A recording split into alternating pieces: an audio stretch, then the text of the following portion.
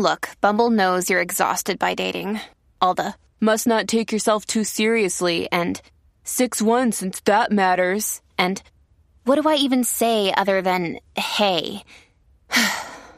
Well, that's why they're introducing an all-new Bumble with exciting features to make compatibility easier, starting the chat better, and dating safer. They've changed, so you don't have to. Download the new Bumble now. Well, my next guest is someone I really love her. I do. She's the best columnist in New York, ahead of Michael Goodwin. She's the best columnist in the country, the New York Post. Her book, Laptop from Hell, this Hunter Biden story, continues to be a New York Times bestseller. And she always makes time for me, which I appreciate, because I know she's going on Fox News in like 30 minutes. Here she is, the great Miranda Devine. Good morning, Miranda. It's Sid. How are you? Hi, Sid. How are you? Good to talk to you. Great to talk to you, too. Let's get to Hunter first, because your story yesterday was great about the illegal immigrants. But anytime I see a Hunter Biden story, for me, I think of you. And there's a picture of him in today's New York Post, completely naked, holding a gun. And it tells a story about him with a hooker in a sleazy hotel and the gun he would, I guess, get rid of later in Delaware.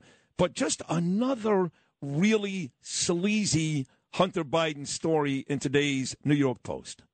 Yes, look, I apologize for that. It's very hard to do a story about Hunter Biden without him being naked. So, yes, that's the way it is. We did try and keep it clean for our readers, but yes, he was carrying a gun. It looks like some sort of a pistol, and he's in a hotel room naked, cavorting with a prostitute, and playing with the gun, aiming it at the camera, which he set up, looks like on the bedside table, doing quick draw McGraw, thinks that he's a cool dude. And he's obviously off his face. There is, drug paraphernalia everywhere, what looks like the traces of crack cocaine. He wasn't a well person in those days, let's say. And for him to have a gun is the biggest travesty, because it's obvious that he lied on his background check. Now, this was October 17 of 2018, which was just 5 days after he'd bought that gun in Delaware. And he had the background check, Politico got a copy of that form, and in it he said that he had not taken drugs and was not addicted to drugs. Now, that's just a lie, and it's a lie in his own words, because he said in his memoir that during that period he was addicted to crack cocaine. And, it's not a crime. I mean, he's now clean, he tells us, and that's a great achievement. But at the time, he was not a fit and proper person to have a gun, and that's why we have background checks. And so it's ironic that Joe Biden is out there ranting and raving about the need for banning guns, banning AR-15s and talking about lung exploders, when his own son did something really bad and has never accounted for it. About 2 weeks ago, I had Donald Trump Jr. on this show. And he has started this new search engine on the internet, kind of like a Google, like his father has Truth Social instead of Twitter, those types of things. And I said to him, I said, Junior, could you imagine if you had done 1/100th? And I don't hate Hunter Biden. I'm a recovering junkie, alcoholic, all of it too. So there's a part of me that's almost sympathetic towards his cause. But I said, Junior, could you imagine if you had, he said, Sid, I swear to God, I think about that all the time. What the media would do to me if, in fact, I had done a scintilla of what Hunter Biden has done. Well, look at Peter Navarro. Look what happened to him. He gets handcuffed. He gets shackled in leg irons, thrown in jail. No food, no water, no attorney. For what?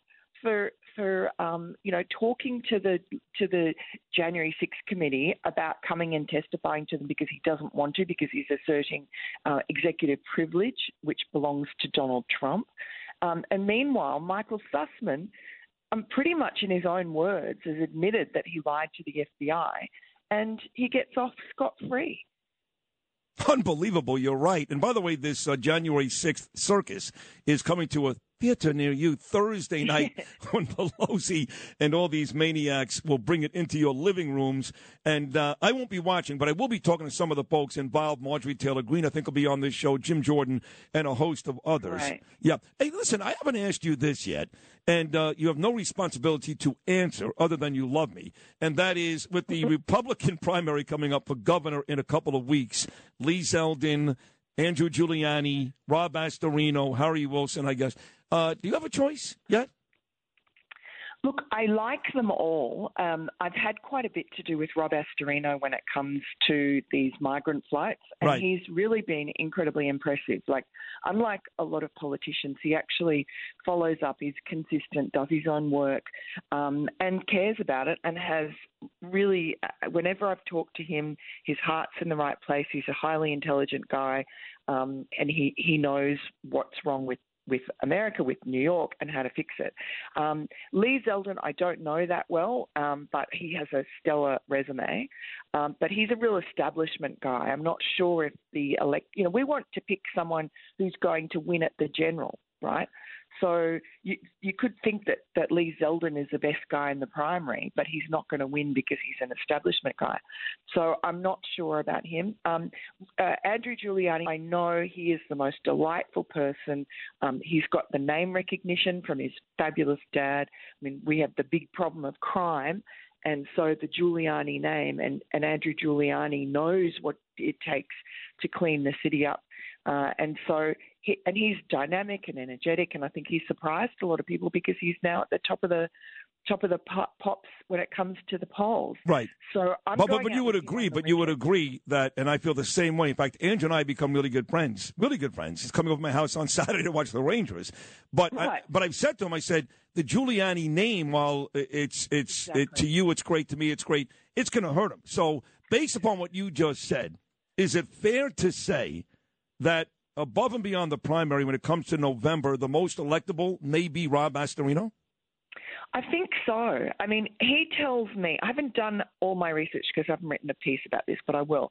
But he tells me that in the Hudson Valley, which is blue-tinged, that he will win that, and that's crucial to winning the state. And Westchester.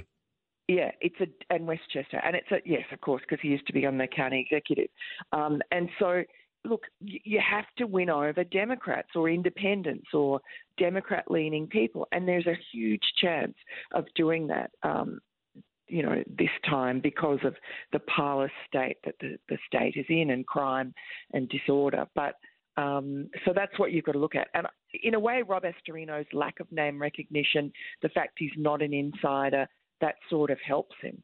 Yeah, I agree with you. I think it does, too. I've had to kind of – we lost her. Oh, let's get her back. Is that still Miranda? Is she there? No, I'm still there. Yeah. I've had to kind of rethink because initially I was gung-ho in endorsing Lee Zeldin. But to be honest, I've had lengthy conversations now with mostly Andrew, but now Rob called me last night.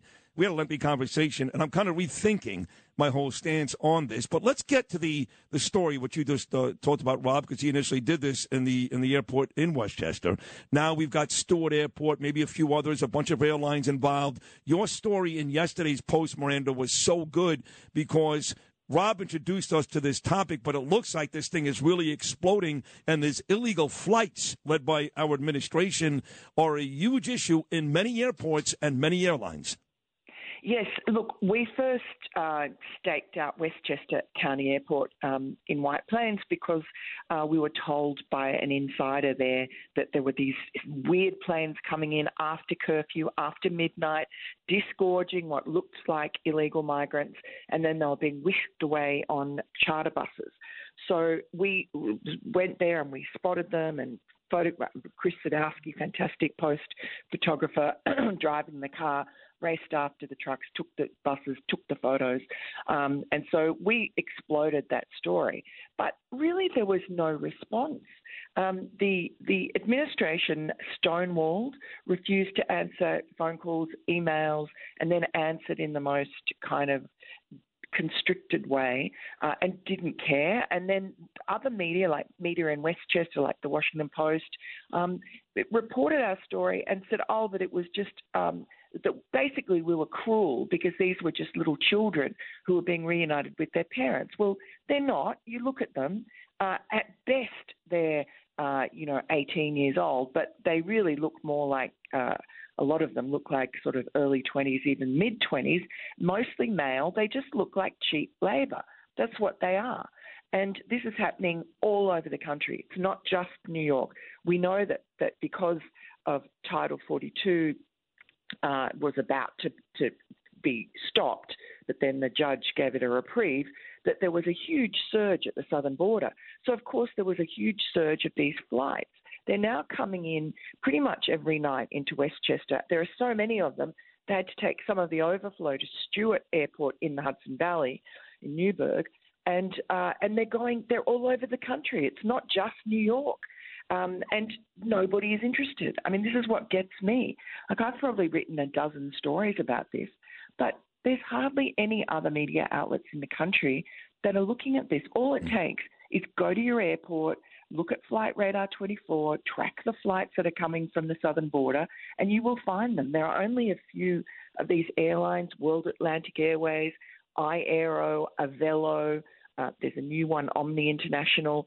All you have to do is look at those airlines and where they're flying from Texas and Arizona at the border, and then see what cities they're coming to. And you can find that there is truckloads of illegal migrants coming to a town near you. Every town is a border town.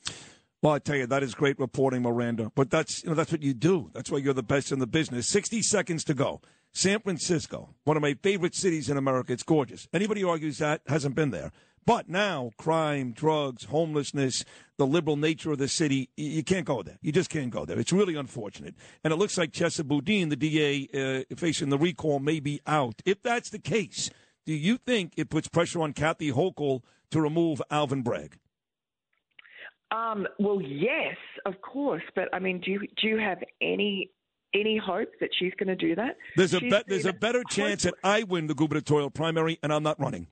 Yeah, exactly. Kathy Hochul is awful. I had sort of hopes for her. She looks great, and I thought, an older woman, she looks fantastic. But no, I mean, she's just a virtue signaler and a lefty and weak, really weak. I couldn't agree more. And you're not. You're great, great writer, great friend. Congratulations. I know the book is still doing really, really well. I'm excited for you. You got a big night coming up at the America First Warehouse. Thank you so much for coming on today, Miranda Devine. I legitimately love you. Thank you, Sid. You too. Likewise. All right. Take care. There she is, Miranda.